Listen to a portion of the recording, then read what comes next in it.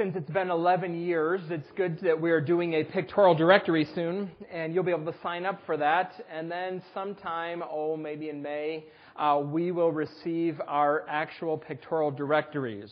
And I know the first thing that you will do when you get that pictorial directory, you probably do too. You'll open it up and look for your own picture. Everybody does it. Now, you will have seen the picture that will be in the directory before. In fact, you will have approved of that picture that's in the directory. But you will still look at the picture, maybe in hope that it's better than what you expected. Most people, they don't like to look at pictures of themselves, do they? You're drawn to it in any group shot. Where am I and how do I look? That's the question that you are asking about yourself. Most people don't like to look at pictures of themselves. They don't like to listen to the sound of their own voice, and they don't like to look at pictures of themselves. Well, if that's true, you should think for a moment about a novel by Oscar Wilde called The Picture of Dorian Gray. It was Wilde's only novel. It was first published in 1890. And as the story begins, Dorian Gray is a very handsome young man. He's being painted by his friend named Basil Hallward. Now, Wilde uses the word beautiful to describe Dorian Gray. He is a stunningly attractive young man. In fact, having the opportunity to paint him changes Basil's life. Dorian Gray is his muse, and Basil's artwork takes on a whole new flavor because he features Dorian Gray in his paintings. As the story progresses, Dorian Gray decides he commits himself as a young man to living a life of pleasure. He wants to be happy. He wants to experience all of the good feelings, the good sensual pleasures that life has to offer. And he knows that one of the reasons that so many doors for pleasure are open for him is because of how handsome he is. And he expresses this wish in the opening pages of the novel. He says, "I wish that this painting of me would age instead of me." And to his surprise, that is actually what happens. Throughout the story, Dorian Gray never loses his handsome features. He never wrinkles. He never grays. And he notices when he looks at the picture that as he descends deeper and deeper into pleasure, into evil pleasures, sexual immorality, treachery, thievery, blackmail, murder, he notices that he stays the same, his face, but the picture ages and becomes deformed and wrinkled. He can do whatever he wants, and almost instantly the picture has a new wrinkle, a new deformity, a new lesion. His sins are painted there on the canvas for him. Not in his own life, not in his own face, but there in that portrait. Oscar Wilde was far from a Christian, and he would probably be amused to know that we're talking about his story this morning. But whether he knew it or not, the portrait of Dorian Gray actually coincides with what the Bible says about the impact of the evil that we impose on one another. Not as directly, not in the one-to-one correspondence way of Dorian Gray, but there is still correspondence. In fact, the Apostle Paul writes about this in Romans chapter 8. If you have your note sheet this morning and you want to follow along, I want to read a verse or two from Romans chapter 8. Look what the Apostle Paul says. He wrote, "For the creation was subjected to frustration, not by its own choice, but by the will of the one who subjected it," that's God himself, "in hope that the creation itself will be liberated from its bondage to decay and brought into the glorious freedom of the children of God." Now, the text says that creation was subjected to frustration and in bondage to decay. That is, in response to human evil, God has written across the face of creation a physical representation of our moral decay.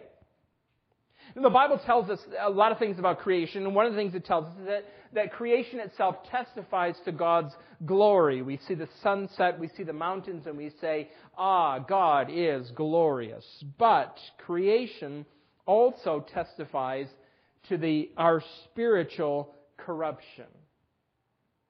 We had an illness sweep through our house this week. It was a fast-moving infectious virus. The most potent effects of it lasted about 24 hours. Everyone got it in turn. It was probably not as bad, frankly, as my moaning and groaning would seem to suggest, but no one was having a good time with this. While I was laying there in bed, I thought about these verses in Romans. I am experiencing here in my body a representation of what my anger, my pride, my self-centeredness is like spiritually. You can think about this on a large scale or a small scale. When you see the next news story about an earthquake or a forest fire or a hurricane, or when you hear someone you know has cancer or a baby is born with some grievous defect, here is a physical representation of the evil that resides in every human heart. Again, Paul doesn't draw the same direct connection that Oscar Wilde did. There's not a one-to-one correspondence, but the principle is the same. God paints across creation the consequences of our choices. If we could really see your real picture, your real portrait, I wonder what it would look like. God uses creation to show us that, and He also uses the Bible. We have been seeing over the last several weeks this stark portrayal during our study of the book of Leviticus. The first few chapters of the book of Leviticus are devoted to the sacrificial system. In order to worship God, this is His plan for His people. This is how an unholy people could worship a holy God. And over again, there are these reminders of the fact that God is holy and we are not. He is good and we are not. He is perfect and we are not. If we want to worship the same God that these Israelites did in the book of Leviticus, we have to confront this same evil. Actually, probably the word confront is not the word to use. Leviticus diagnoses our problem, but it prescribes too. It tells us what is wrong, and it tells us how God has provided for what is wrong. And if you want to know this God who is holy, who is distinct, who is different from us in beauty and in goodness and in wisdom and in love, you have to listen carefully to what He says about who we are. Now, we're on the 5th sacrifice of 5 that begins in the book of Leviticus. The first 3 sacrifices are called soothing aroma sacrifices. They are pleasing in God's sight. The last 2 sacrifices that we've been talking about, the reparation offering, the purification offering, which we talked about the last couple weeks, and today the guilt offering or the reparation offering, deal with specific manifestations of sin. The nation of Israel worshiped very specifically and regularly offering burnt offerings and peace offerings and grain offerings, these soothing aroma offerings. The last 2, these 2, the sin and guilt, had to do with specific instances, specific manifestations of sin. We have learned so far that sin brings death, it pollutes, it disrupts the peace, and we're going to find out today what else sin does. I want to read the passage that we're going to look at today. So if you haven't already, I haven't, take your Bibles and turn with me to Leviticus chapter 5. Leviticus chapter 5 is where I want to direct your attention as we come to the final of 5 sacrifices that are mentioned here in the Scriptures. And I want to read from Leviticus chapter 5, verse 14 to chapter 6, verse 7. All right, so Leviticus 5, verse 14. Let's read. The Lord said to Moses, when a person commits a violation and sins unintentionally in regard to any of the Lord's holy things, he is to bring to the Lord as a penalty a ram from the flock, one without defect and of the proper value in silver according to the sanctuary shekel. It is a guilt offering. He must make restitution for what he has failed to do in regard to the holy things, add 1/5 of the value to that, and give it to the priest. Give it all to the priest, who will make atonement for him with the ram as a guilt offering, and he will be forgiven. If a person sins and does what is forbidden in any of the Lord's commands, even though he does not know it, he is guilty and will be held responsible. He is to bring to the priest as a guilt offering a ram from the flock, one without defect and of the proper value. In this way, the priest will make atonement for him for the wrong he has committed unintentionally, and he will be forgiven. It is a guilt offering. He has been guilty of wrongdoing against the Lord. Now the Lord said to Moses, if anyone sins and is unfaithful to the Lord by deceiving his neighbor about something entrusted to him, or left in his care, or stolen, or if he cheats him, or if he finds lost property and lies about it, or if he swears falsely, or if he commits any such sin that people may do, when he thus sins and becomes guilty, he must return what he has stolen, or taken by extortion, or what was entrusted to him, or the lost property he found, or whatever it was he swore falsely about. He must make restitution in full, add a fifth to the value of it, and give it all to the owner on the day he presents his guilt offering. And as a penalty, he must bring to the priest, that is, to the Lord, his guilt offering, a ram from the flock, one without defect and of the proper value. In this way, the priest will make atonement for him before the Lord, and he will be forgiven for any of these things he did that made him guilty. Let's pray for a moment, shall we, before we continue? Father, we have read your word. It is your holy word, and yet we confess this is one of the more mysterious parts of your book. It is not emotionally empathetic with us like the book of Psalms. It is not winsome and poignant like Proverbs. It's not logically clear like the epistles. It's not narratively intriguing like the Gospels. It is your law that you gave thousands of years ago to a people who lived in a different culture at a different time and under a different relationship with you. And yet you spoke this word. Very clearly it says, this is the word of the Lord. So having read what you said, we now speak to the author. We pray to you throughout our service because we are dependent upon you for help. And we're dependent upon you for help in understanding this and applying this and appreciating it. So grant us clarity, we pray, in Jesus' name. Amen. Now, this section of Leviticus here focuses our attention on two different specific violations. One against God and one against your neighbor. Verse 15 refers to sins and violations against the Lord's holy things. That's a sin against God. And then verse 1 of chapter 6 talks about sins offered against a neighbor. It says, if anyone sins and is unfaithful to the Lord by deceiving his neighbor. So there's a section here about sinning against God and sinning against your neighbor. And what's unique about this offering is that you were supposed to bring a ram, but in addition to the ram, there was restitution here and reparation.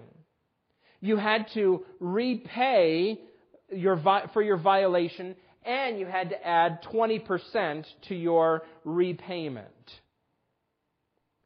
By this detail here, these details, we're entering in and we're noticing here a new shade of our understanding of what the effects of sin. In fact, there are two things that I want you to see in the text this morning. First of all, I want you to notice sin often defrauds people. Sin often defrauds others. Sin pollutes. We talked about that last week. Sin pollutes. But this section of Leviticus tells us that sin defrauds. Now, the word defraud means to take or to abuse something that belongs to someone else. This is very easy to trace on the human level. So we're actually going to begin with the second half of this passage in chapter 6. In verses 1 through 3, he identifies some specific behaviors that are all aimed at someone else, and specifically they're aimed at their property.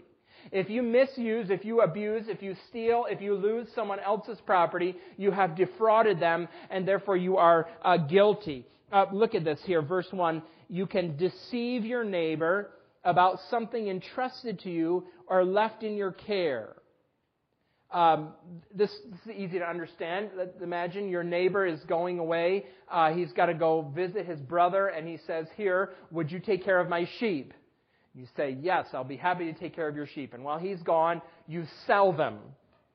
And he comes back and he says, where are my sheep? And you say, sheep? What sheep? I don't know anything about any sheep. You have defrauded your neighbor, and you are guilty of this. You're deceiving him, or maybe you just don't feign ignorance. Maybe you say, "Oh, those sheep, they were stolen. It was terrible. I'm sorry." Or a wolf came and they ate all your sheep. They left my sheep alone, but they ate all your sheep. They're gone. Defrauding. Or verse 3 mentions here, this, unfortunately, is the end of that great biblical tradition, finders, keepers, losers, weepers. It's not in the Bible. Some of you thought it was. It's next to the verse that says, cleanliness is next to godliness. Second Opinions 14. Verse 3, if you find lost property and you lie about it, or you swear falsely about it. These are sins having to do with personal property.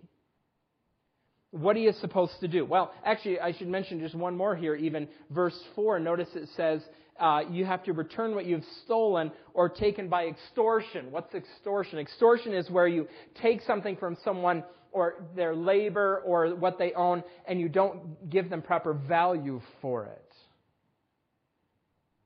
All these crimes are mishandling someone else's possessions. And if you do that, you are, according to verse 1, guilty. In fact, you are unfaithful to the Lord. It's interesting, isn't it? Your sin against someone else is a manifestation of unfaithfulness to the Lord.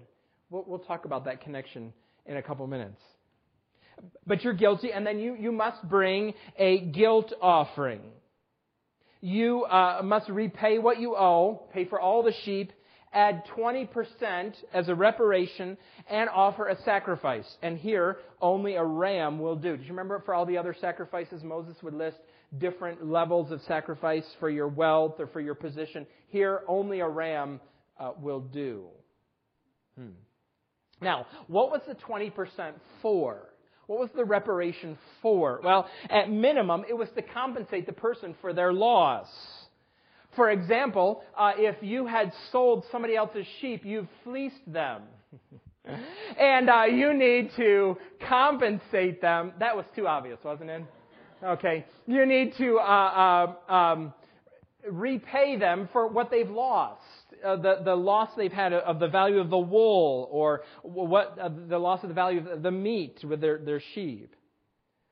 Alan Ross argues actually that the 20% is not just to compensate them for the loss, but it's actually a sign of repentance. It's evidence that you recognize the damage that your lying and your cheating have caused. And you've really turned from it. You really have turned from it. Do you remember Zacchaeus? Zacchaeus, that wee little man in the New Testament? How did Zacchaeus testify to the fact that he really recognized what he had done was wrong, and that he really did turn to Jesus and his life was going to be different? How did he repaid his debts plus what he says 4 times. If I've stolen from anybody, I'll give them a reparation of 4 times what I've stolen. Zacchaeus wasn't paying for his salvation. He was giving evidence to the fact that he was recognized what his sin had done, and he had turned from it. Now, if Ross is right, I think he is, here is proof, again, that the Old Testament sacrificial system is not interested in merely external conformity. Sometimes we think about this with the Old Testament law, that this is a very ritualistic form of worship. All you did was go through the motions. If you did something bad, I crossed the line, here's a sheep. Here's the sacrifice. That's the way it is. Some people operate that way in Christianity and other religions too. And do whatever you want. Don't think about it. Then just come and offer your ram or pray your prayers or give your gifts or do your time in church. You'll be fine. But confession in the Bible that goes from the mind to the mouth and never goes through the heart is not very valuable in God's sight. This was a deeply felt ritual.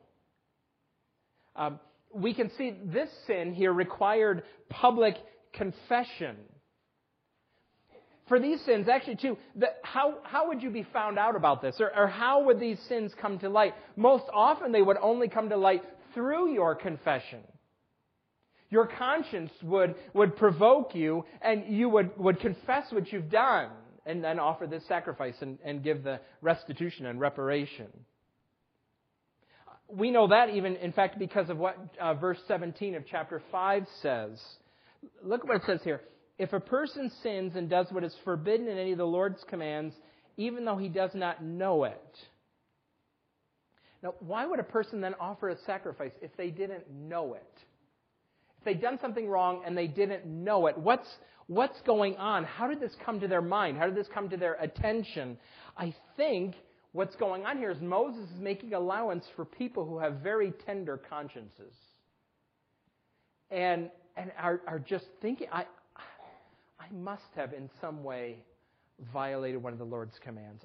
I must have.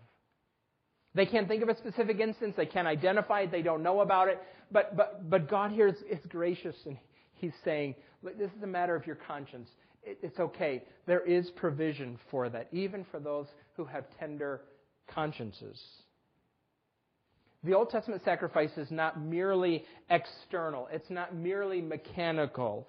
It's deeply involving your conscience and your confession and your repentance. It's a pattern that's set all the way through the Bible. So God holds people responsible for how they treat one another's property. Don't defraud one another. It makes you guilty. Now, this is another reminder of the corporate nature of our relationship with God. The principles are embedded here in the text. When the New Testament flowers, when the New Testament comes and it flowers and it opens it up, written on every petal is some one another command. Love one another, encourage one another, care for one another, admonish one another, sing to one another, pray for one another. Do you know that the roots of that are embedded here, even in the book of Leviticus? That flowers in the New Testament, but its roots are here even in Leviticus. God is directly interested in how His people relate to one another. He expresses it here in Leviticus with commands about personal property. It blooms in the New Testament into soul care. I'm not sure what you'll be thinking about tonight when you go to your growth group, what you'll think about the reason for why you're going. But Leviticus reminds us repeatedly, over and over, that your interest, that God is interested in your relationship with other people, His desire for you. He calls you to follow Him with other people. Under the Old Covenant, you care for one another's tents and flocks and herds and fields. In the New Testament, you care for one another's burdens and joys and sorrows. Don't go to the ladies' Bible study tomorrow just for what you can get out of it. Just because you're hoping to be a smarter Christian. Go because it's God's will, it's God's great pleasure that you pursue Him together with other people. This is God's priority for you. And it's embedded here, even in the book of Leviticus. I'm in the process of doing a project for a class that I'm completing. And one of the things that I have to write a paper about is a time of suffering in my life.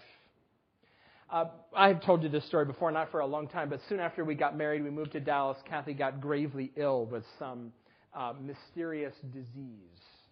It didn't last real long, but it necessitated a time of hospitalization. We were newly married, 1,300 miles away from anybody that we knew there in Dallas, Texas.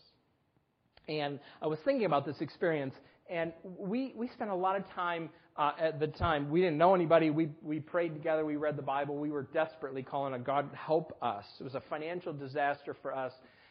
It was a stressful experience.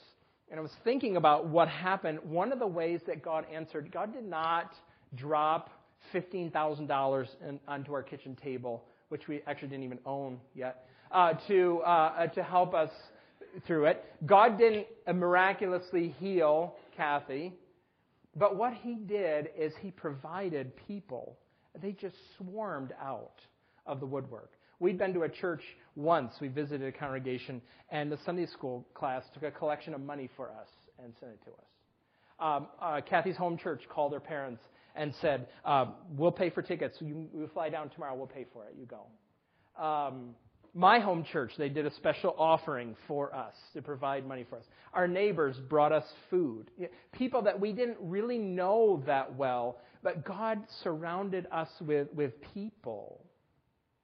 This is how He works. This is the God who is. He calls us to love and serve and be encouraged with others. Here it's direct. Watch out for their sheep.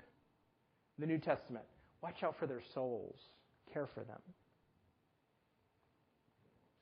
Now, to this point in time here, I've probably not said anything that's too controversial or too difficult. You might not appreciate all the sin talk that we've done so far, but this is a church, we read the Bible, we're not ashamed of what it says in its vocabulary of sin. You probably can recognize that the first 7 verses of chapter 6, this sounds good. For an economy to survive, for a culture to survive, you've got to respect private property. But before that, before we get to defrauding others, the passage talks about defrauding God, which is not something that we think about very much. I want to think with you about it here for a minute. Actually, this comes prior, and it's more crucial, this concept of defrauding God. Verse 15 says, when a person commits a violation and sins unintentionally in regard to any of the Lord's holy things. Now, in a few weeks, we will jump full scale here into a description of Leviticus and its use of this word holy things as opposed to common things or clean things and unclean things. We're going to get into that vocabulary in great detail. Just for now, though, recognize he's talking about the fact that there are certain things that belong in a particular way to God. Your neighbor owns a sheep. There are things that belong to God. And the most obvious set of holy things are things that are in the temple that are dedicated to the Lord's use at the tabernacle.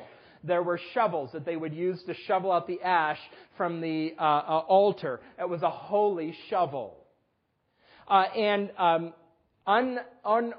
People who were not priests, they were special objects, and they were to be used by people set aside for it to do holy things. And if you used a holy thing for an unholy purpose, or you were not a set-apart person and using those things, you were guilty. You had committed this violation. For example, in the book of 2 Chronicles, Uzziah the king tries to offer a sacrifice on a holy altar, and God deems him guilty of violating holy things. The Old Testament mentions other possible violations of holy things. It's a violation of the Lord's command to eat holy food. We'll talk about this in a few weeks, but some of the sacrifices that were brought, they weren't all consumed on the altar. Some of the meat, some of the grain went to the priests, and it was part of their payment. And a priest would take the meat home and feed his family. And if you were not a member of the priest's family, you could not eat the holy meat. The meat had come to the priest from the worshiper to God, to the priest, and no one but the priest or his family were to eat the holy food. In the book of Joshua, there's one of the most famous stories in the Bible, the conquest of the nation of Jericho, or the city-state of Jericho, right? And what does God say to the people? Everything that is in the city belongs to me. The plunder is all mine, except there's one guy whose name was Achan who stole some of it for himself, right? He took the gold, he took some of the fabric that he found, and he kept it for himself. It was God's stuff, and he took it. He violated holy things. Now, from this point on in Leviticus, the Bible lays claim for God around certain things, and the Bible begins to identify more things that are the objects of His special concern. For example, if you had the leprosy in the Bible, and you were cured, you had to bring a guilt offering. Why? Because while you were infected with leprosy, you were not allowed to enter the temple and the tabernacle, and thus you were not offering God the worship that He deserves, and reparation had to be made. He lays claim to worship. He laid claim to the things in the tabernacle. He laid claim to the city of Jericho. He laid claim to the worship of those who had leprosy. And if you don't give it to God, you owe Him this guilt offering. There are things that belong to God, and we must treat them respectfully. In general, the Bible says that God deserves our allegiance, and when you don't give it to Him, we defraud Him. We are guilty. Now, what happens, interestingly, as the Bible continues, there are certain people and certain things over which God claims additional protection and additional authority. I'm not sure if they began to offer guilt offerings for violations of this, but I want to show you a couple verses, how God's authority or how God's claim expands in the Old Testament. Look with me, as a matter of fact, at Deuteronomy 10, verse 14. All right, it's on your blue sheet there. To the Lord your God belong the heavens, even the highest heavens, the earth and everything in it. That's the claim of authority, right, isn't it? But then notice specific what He does with His authority. God, who is the potentate of the universe, defends the cause of the fatherless and the widow and loves the alien, giving him food and clothing. Now that word alien should be translated immigrant. I know the concept of immigration is complicated. There was no such thing as illegal immigration in the Old Testament. But as a Christian, this verse has to play a role in how you think about this issue that our Congress is debating and talking about. Be careful how you treat widows and orphans. In culture, they were the most vulnerable people. Who's the most vulnerable people in our culture?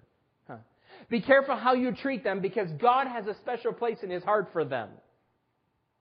Or look at Proverbs 22:22.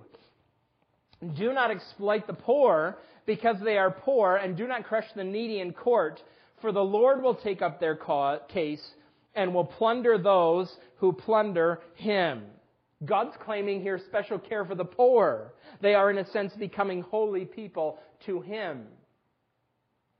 When you drop off items at Goodwill or go to the Salvation Army, I hope you're not just trying to unload extra things you don't need and you're glad to get them off your hands. I hope you're shopping there because the God you worship loves the poor, and so do the people who run this organization. 1 Corinthians 6, Paul says to the Corinthians, you must avoid sexual immorality because your bodies have been bought by God, they're His. He claims special authority over your body. Your organs are not yours to do with what you want. They're God's. Don't defraud Him.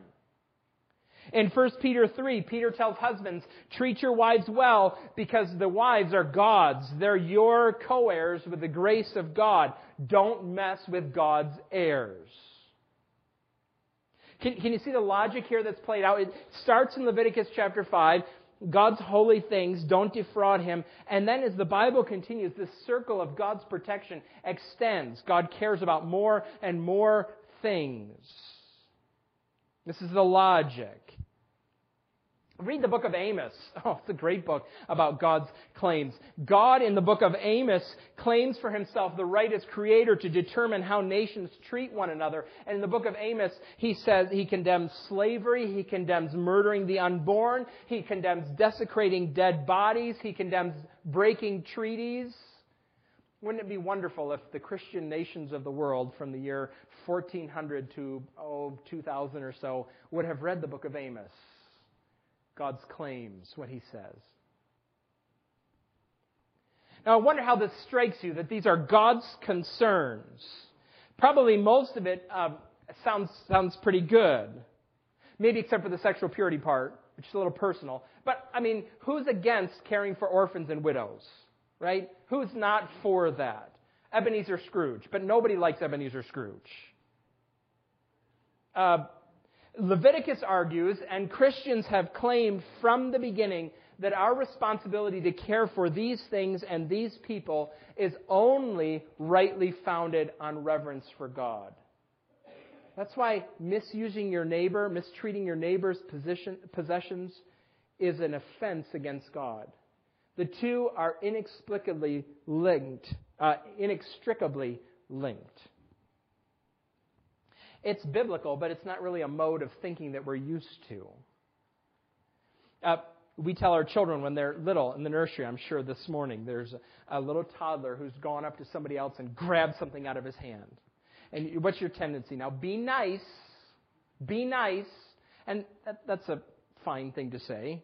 Maybe it's more biblical to say, for the Lord's sake, be nice, right?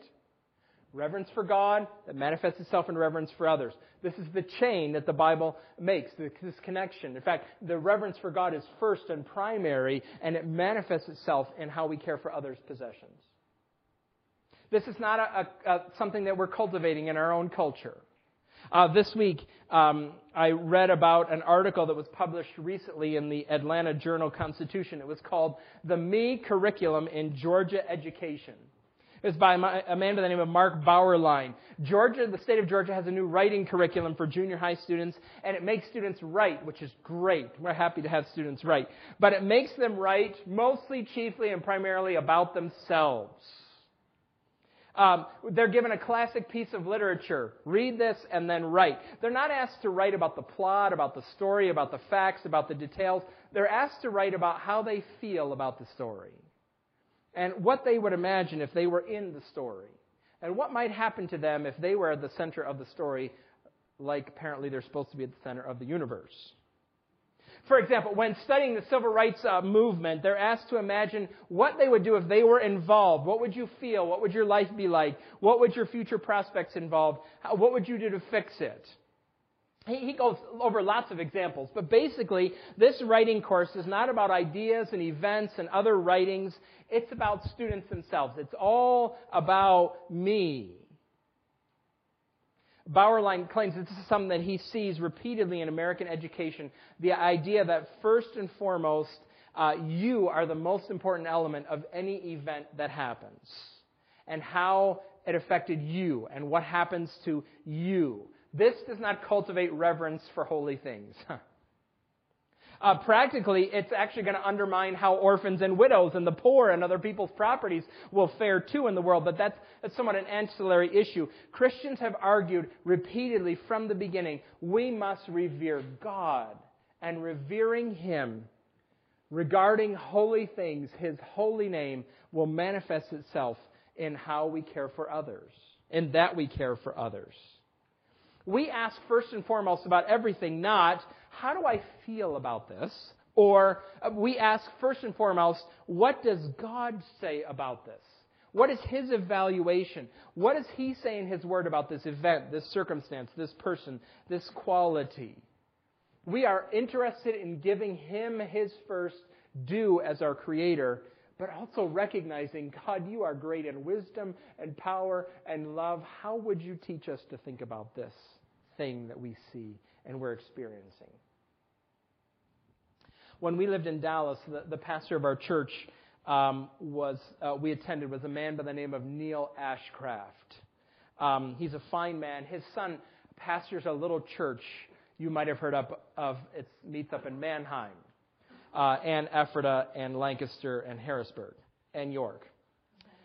We were members of Schofield Memorial Church. When we were there, Neil Ashcraft had been the pastor for 27 years. Neil Ashcraft is a gracious, godly, gentle man. You would want him to be I would want him to be your pastor. He's retired. He's not available, so I'm sorry. I never saw it happen, but what I am told is that at elders' meetings, the men would get together and they'd talk about issues. They would come up, they would discuss them, and they'd talk. And Neil would sit and listen.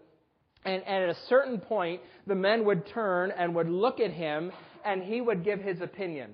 Well, I think that what we ought to do is this.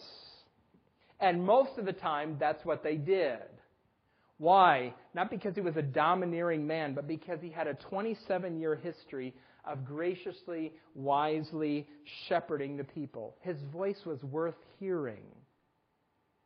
In an infinitely greater way, we turn our attention to God first. And beyond this call to revere God's things and God's name is the holy God Himself, who is worthy of our allegiance. God, what do you say about the poor in my neighborhood? God, what do you think about my sex life? God, what do you say about the widow who lives next door to me? What do you say about my wife and the quality of the relationship that I'm supposed to have with her? Leviticus is laying before us this principle that is all the way through the Bible. God first, and what we think and how we live and what we value and what we love. There are two different planes in this text. There's this human plane. I will respect your property, the things that you own, but I will do it because of God and my reverence for Him. The two are connected. And when we lumber through life, we remember this, and we often sin by defrauding people. Now, there's a second thing. The text tells us something else important about sin. It tells us that sin makes us debtors. Sin makes us debtors. There are images for sin in the Bible. Sin, again, is pollution. Sin here is, this is a financial image. Payment must be offered. Defrauding others, whether it be of their property or God of His just reverence, puts you in His debt. Now, at a human level, like in chapter 6, sometimes this works out in easily recognizable terms. You can see the debt involved here. You break someone's equipment. You lose what they entrusted to you. You steal someone's labor or their products. What should you do? The Bible says, pay them back. It's a principle that extends all the way through the Old Testament into the New. This is this passage demonstrates that one of the ways that you express your understanding of the severity of what you've done is by, with a willing and glad mind, being ready to pay back what you owe, what you've broken, what you've done. Two parties. Let's imagine here two parties. One is the guilty one, and one is the offended one. This person borrowed a lawnmower and destroyed it because he put Kool-Aid in the gas tank.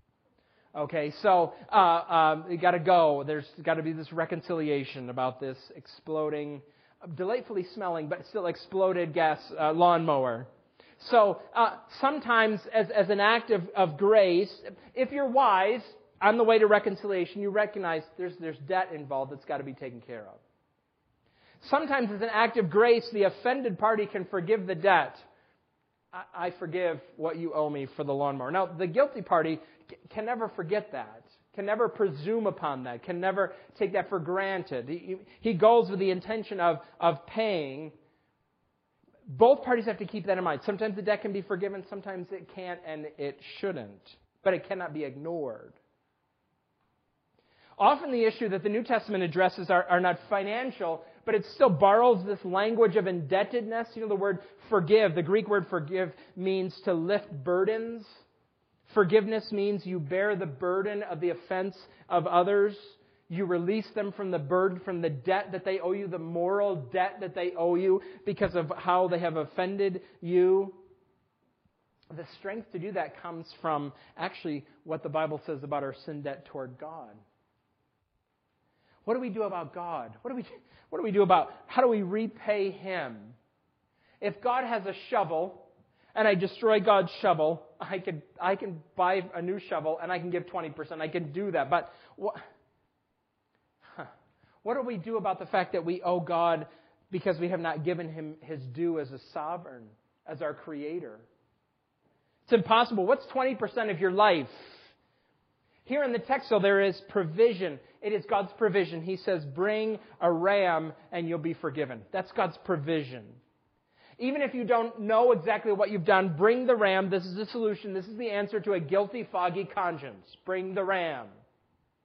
As the Bible unfolds, we discover that the ultimate ram, the ultimate provision is not a ram. It is, in fact, His Son. There's a passage that is quoted often. We know this verse. In fact, Isaiah 53, which is written down there, is one of the most often quoted passages in the New Testament. And look how it describes what the Lord Jesus did.